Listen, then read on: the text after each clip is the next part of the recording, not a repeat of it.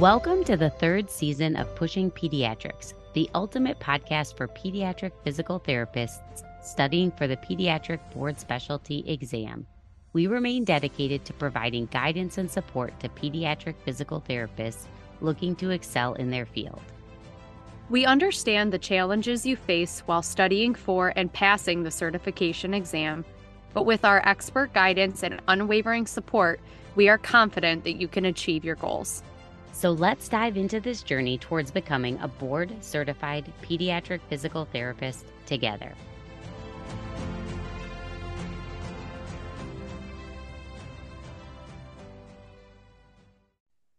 Listener note, this podcast was created as an adjunct for those studying for the PCS exam. By no means do we guarantee that one will pass the exam solely by listening to this podcast. We encourage all those studying for the exam to put in the appropriate time and effort into their studying using resources recommended by the ABPTS and the APTA. It is not allowed to discuss test content, and we will not accept any questions related to test content. While we will do our best to provide the most accurate information, if you feel as though we've stated something that is incorrect, please contact us via Instagram or Facebook at Pushing Pediatrics, or send us an email at pushingpediatrics@gmail.com. Welcome back. So, continuing on with our plan, Chapter 5 from Campbell outlines the principles of motor learning. Some things to think about. Learning needs to be active, especially those with disabilities. Unlike adults, children are usually learning these skills for the first time. Hence, they require a context of development to acquire these age-appropriate skills. So this can be achieved via a triad of the person, the task, and the environment in which the task is performed. Neuroplasticity is enhanced when the tasks are meaningful to the performer. So just remember that. They're enhanced when the tasks are meaningful to the performer. I was going to say you can say that again, but you can probably still say that again. It needs to be meaningful. There is no universal method of intervention, as every patient has a unique capability and unique limitations. So as a therapist, you need to take into account these individual characteristics, the specific features of the tasks or activities that are needed, as well as the environmental context where these skills will be carried out when planning your interventions for your child. So now kind of thinking about this information in the context of the exam, you want to make sure that you're taking these things into account when you're working through case studies and questions. Being able to think through these concepts will really support your test taking. Let's talk a little bit about learning motor skills. It involves the acquisition of two types of knowledge. You have your explicit knowledge and your implicit knowledge. Explicit knowledge refers to the ability to verbally describe a skill, while implicit knowledge refers to the ability to perform a skill without being able to verbally describe it. These types of knowledge are commonly assessed based on how accurately and quickly a person can verbally describe or physically demonstrate a skill. The book gives a great example of describing how to tie a shoe and actually tying a shoe. Motor skills involve acquiring both explicit and implicit knowledge. There are a few different models to learning, but the book really focuses on Gentile's two-stage model of learning. In the initial stage, there's a little more trial and error. There are inconsistencies, trial to trial, and there are, of course, unsuccessful attempts. The second stage involves adapting the movement pattern to meet the demands of the task and the environment, bringing it all together, and of course, making it more functional. The book then kind of moves on to talk about that generalization. So obviously the goal of PT treatments is for the child to be able to generalize the things that you're doing. We want the learning to evolve over time and allow the child to use their skills in everyday life. The factors that influence this generalization include the similarity of skills, the context in which the skill is performed, and the cognitive processes required. More generalization occurs when there is increased similarity between all of these factors. So we can improve generalization by creating an environment as similar to possible as the place that we want these motor skills to be occurring, or even better, actually practicing the skills in the environment like their home. Moving on to presenting information on motor skills. So really, we can either tell them how to do it verbally or we can demonstrate it. Demonstration or modeling can be helpful because it engages mirror neurons and gives visual information on the movements. The book also highlights that research has shown that motor skills improve when novice learners observe other novice learners. Verbal instructions are an alternative to demonstration, but obviously it's important to consider the person's capacity to remember and think about the instructions. Instructions should be concise and limited in number, particularly when working with children or individuals with limited comprehension. I'm sure we've all been wordy with our verbal instructions or cues before, and we get deer in headlight stares. I know I definitely have.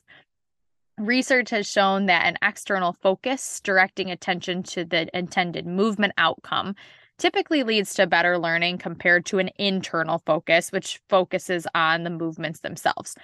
An example of this is instructing a child to focus on pushing forward the platform they stand on, rather than just pushing their feet forward, can lead to a better learning of a dynamic balance task.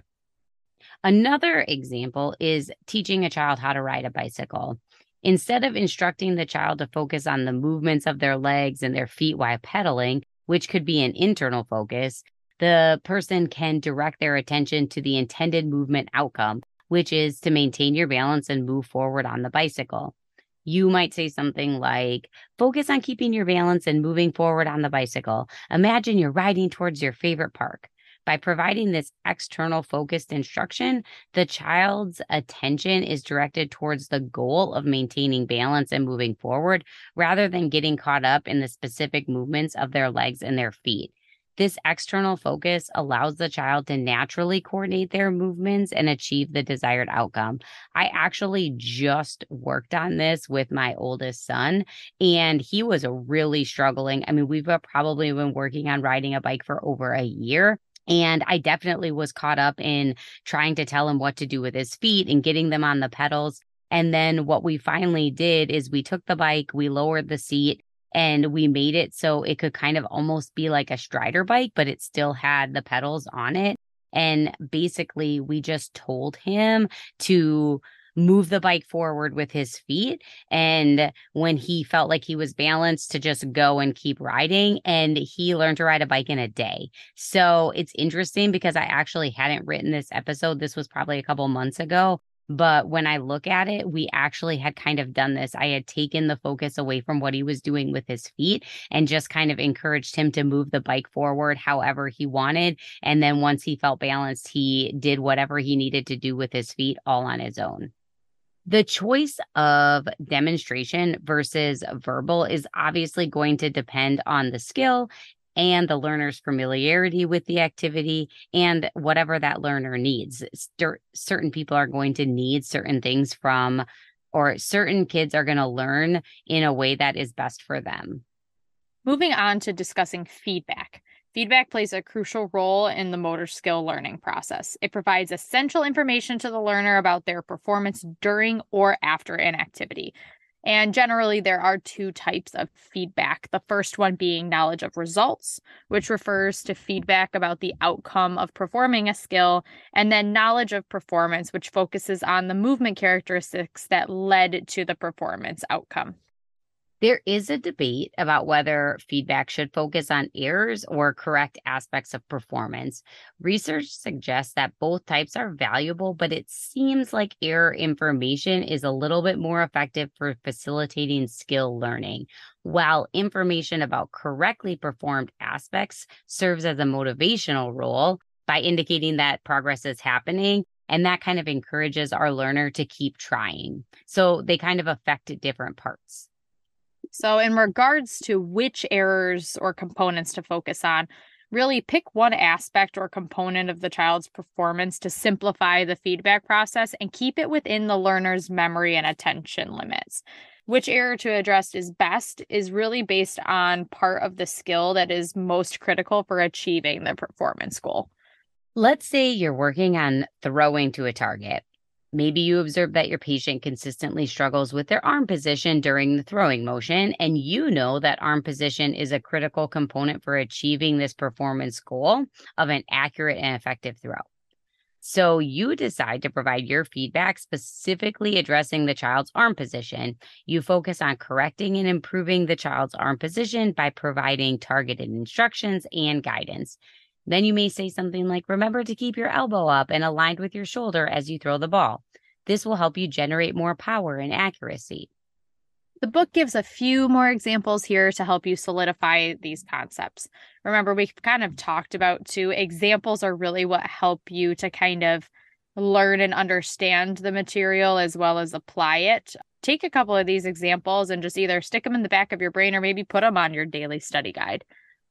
Another underlying constant is that we want the kids to be active participants in the process. In our example above, Sheila moving the child's arm through the motion isn't a great way for learning to occur. The frequency of giving feedback is important. Research suggests that providing error correction feedback after every practice trial, so that would be 100% frequency, is not really optimal for learning motor skills. I am the worst at this. I am terrible at being quiet, and this is something I'm definitely working on in my clinical practice.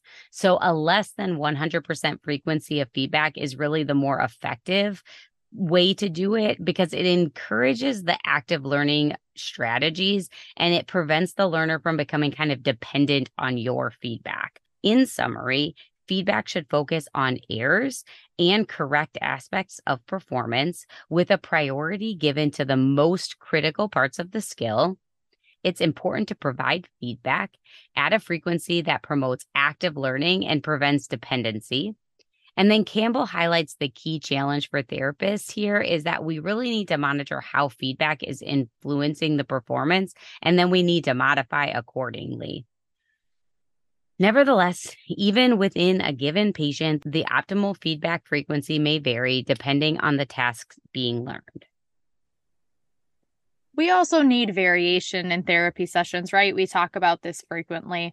Random practice schedules result in better learning compared to those blocked practice schedules.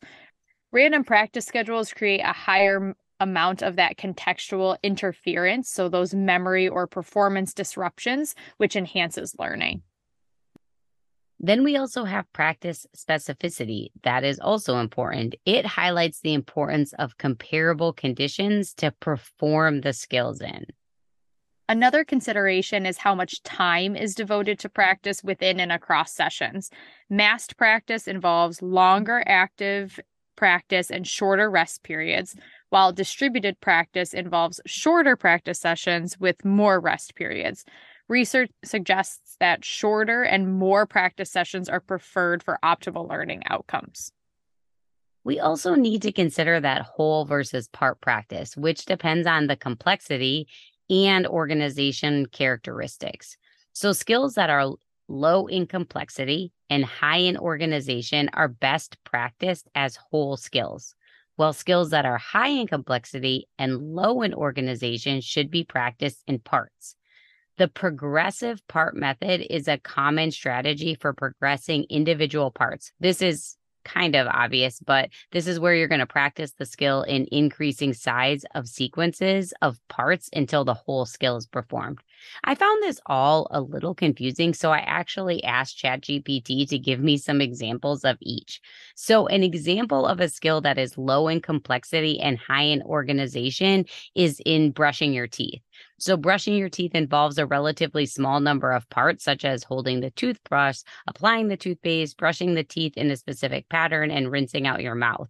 The skill has a clear and organized sequence of steps that need to be followed to effectively clean your teeth. So the temporal and spatial relationships between the parts of the skill are well defined. Since brushing your teeth is low in complexity and high in organization, it is best practiced as a whole skill. The individual steps of holding the toothbrush, applying the toothpaste, brushing the teeth, yada, yada, yada, are performed together in a coordinated manner. So practicing the skill as a whole allows for the development of the necessary coordination, timing, and sequencing required for effective teeth brushing. Obviously, too, it doesn't really help when you practice brushing your teeth, if you are practicing the brushing before you put on the toothpaste, like that doesn't make sense, right? Like you're not doing anything there. So it has a sequence of events that kind of need to go into place. An example of a skill that is the opposite, so high in complexity and low in organization, is playing a musical instrument such as the piano. The skill of playing the piano is considered high in complexity because of the numerous parts and the level of attention and coordination required. However, it's low in organization because the parts of the skill do not have a clear and fixed temporal or spatial relationship. The pianist has to navigate through different sections of the music, adapt to changes in tempo, dynamics, and articulation, and make decisions on phrasing and interpretation. Given the high complexity and low organization of playing the piano, it's beneficial to practice this skill in parts. Breaking down the skill into smaller components allows the pianist to focus on specific techniques, fingerings, or musical passages. For example, practicing scales or specific sections of a piece separately can help develop technical proficiency and address challenging areas. By practicing in parts, the pianist can gradually integrate the components and work towards playing the entire piece with fluidity and musicality. Overall, playing an instrument like the piano exemplifies a skill that is high in complexity and low in organization. Practicing in parts allows for targeted improvement in specific aspects of the skill, leading to overall proficiency and mastery of the instrument. So, in a very broad summary, scheduling and sequencing of activities in pediatric physical therapy should focus on activity and participation, not body structures and function. They should also involve caregivers and incorporate practice variability. This is how therapists can optimize learning and performance outcomes in children. The chapter moves on to discuss motor learning more specific to pediatric rehab. It is the first place you see a bubble chart. So as we continue on this year and as you continue on in your process, you may see this more. But this bubble chart in Campbell illustrates the level of evidence supporting the efficacy of various interventions for cerebral palsy.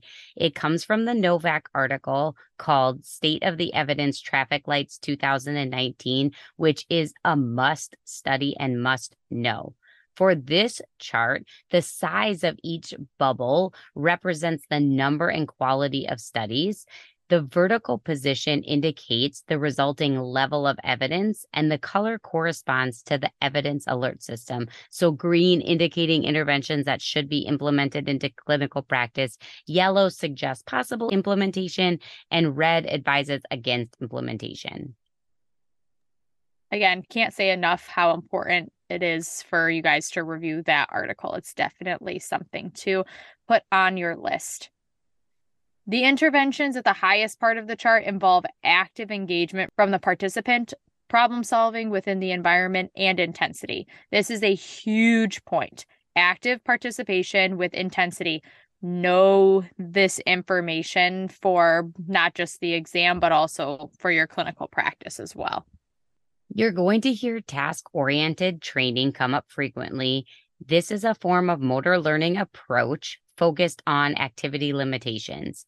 The tasks must be challenging and meaningful to the performer, and active participation is crucial. I feel like this just keeps coming up.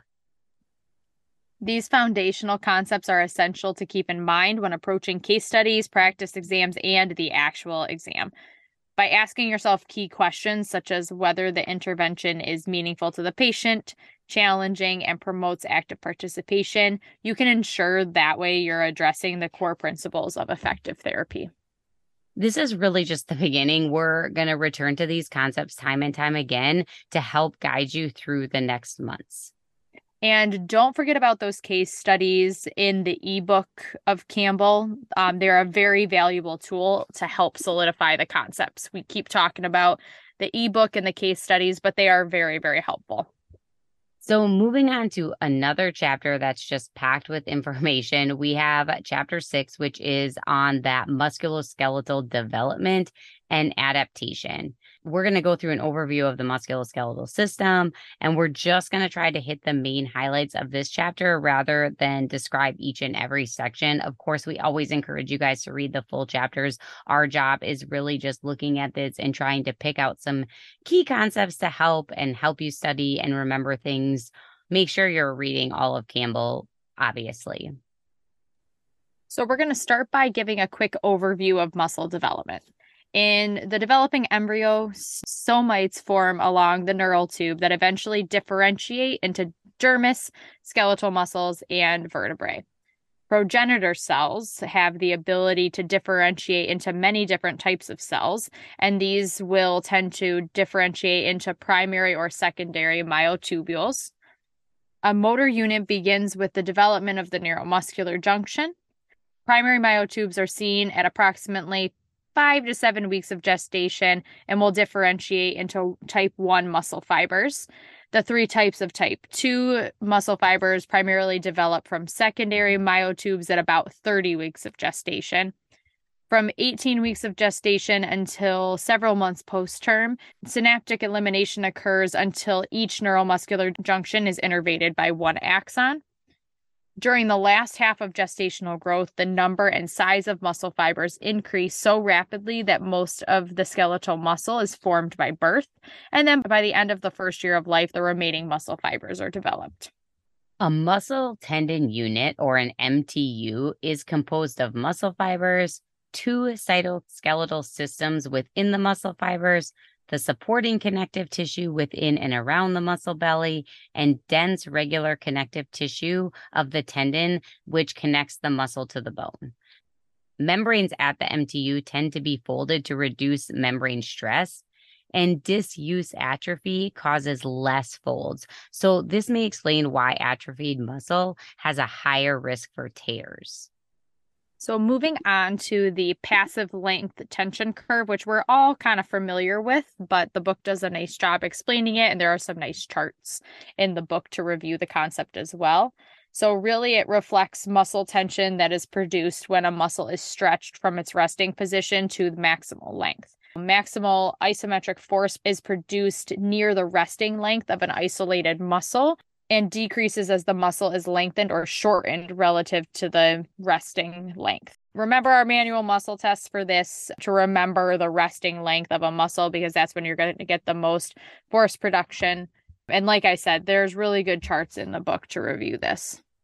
The book goes over some force and length adaptations in the MTU. Some key pieces of information from this section include things like immobilization, which can result in muscle weakness and atrophy.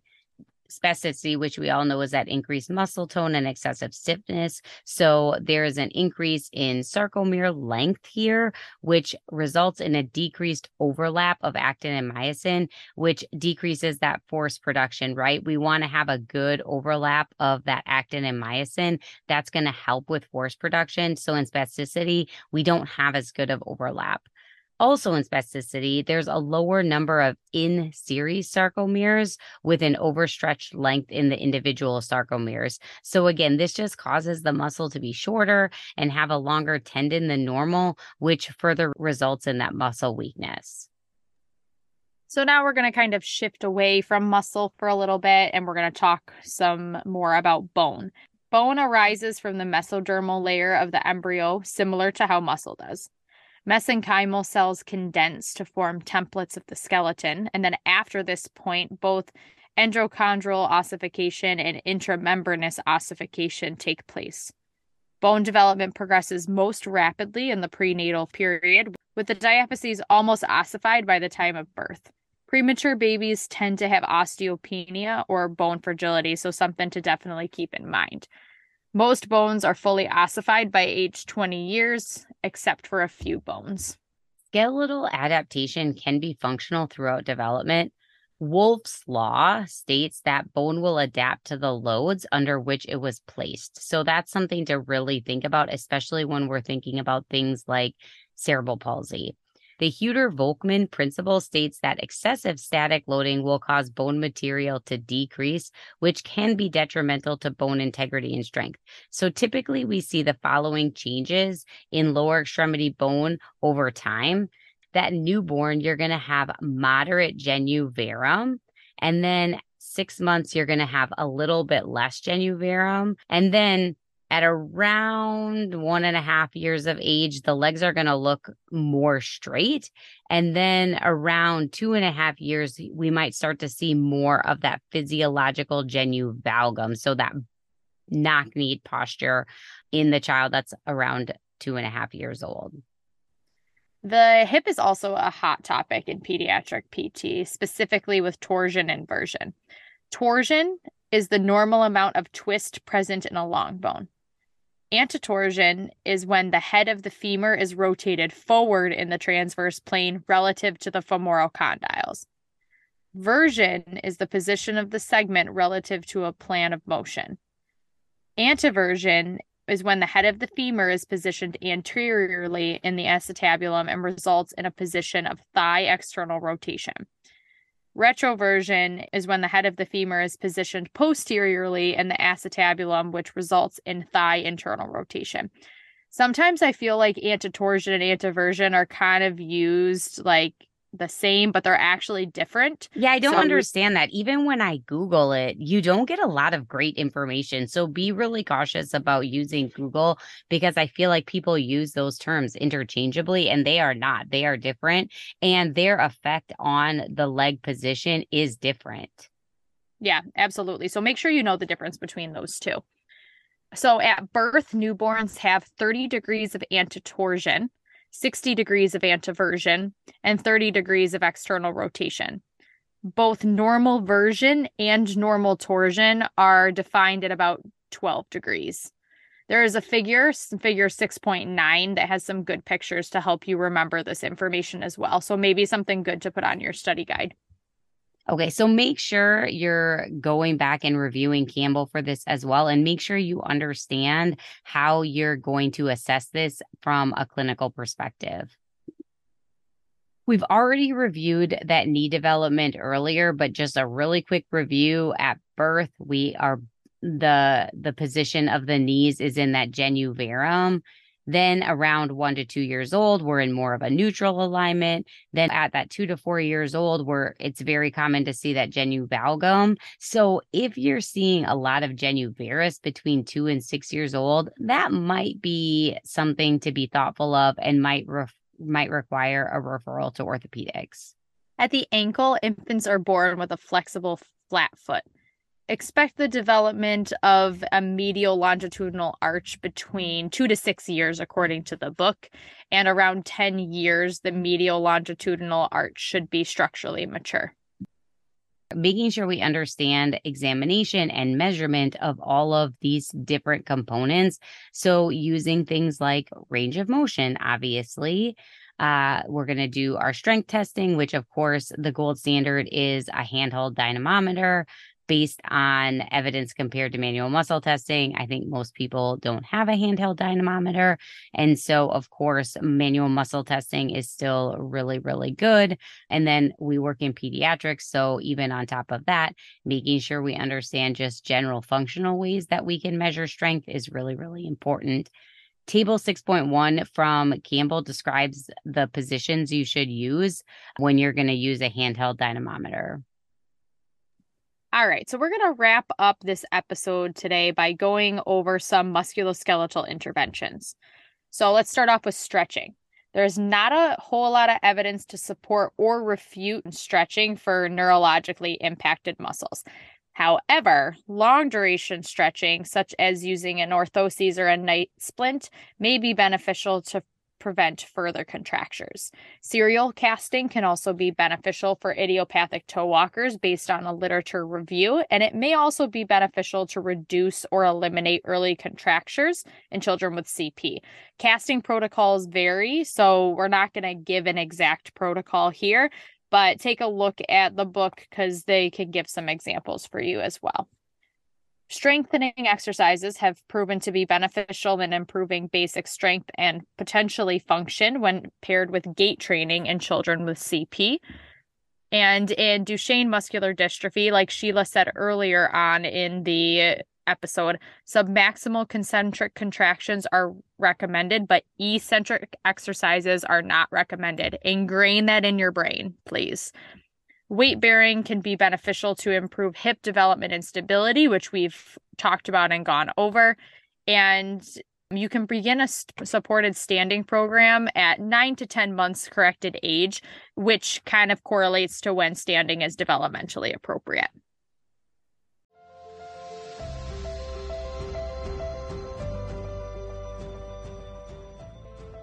Thank you for tuning in to Pushing Pediatrics today.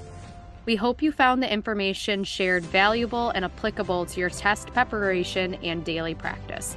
Remember, success is a journey, and we're committed to supporting you every step of the way.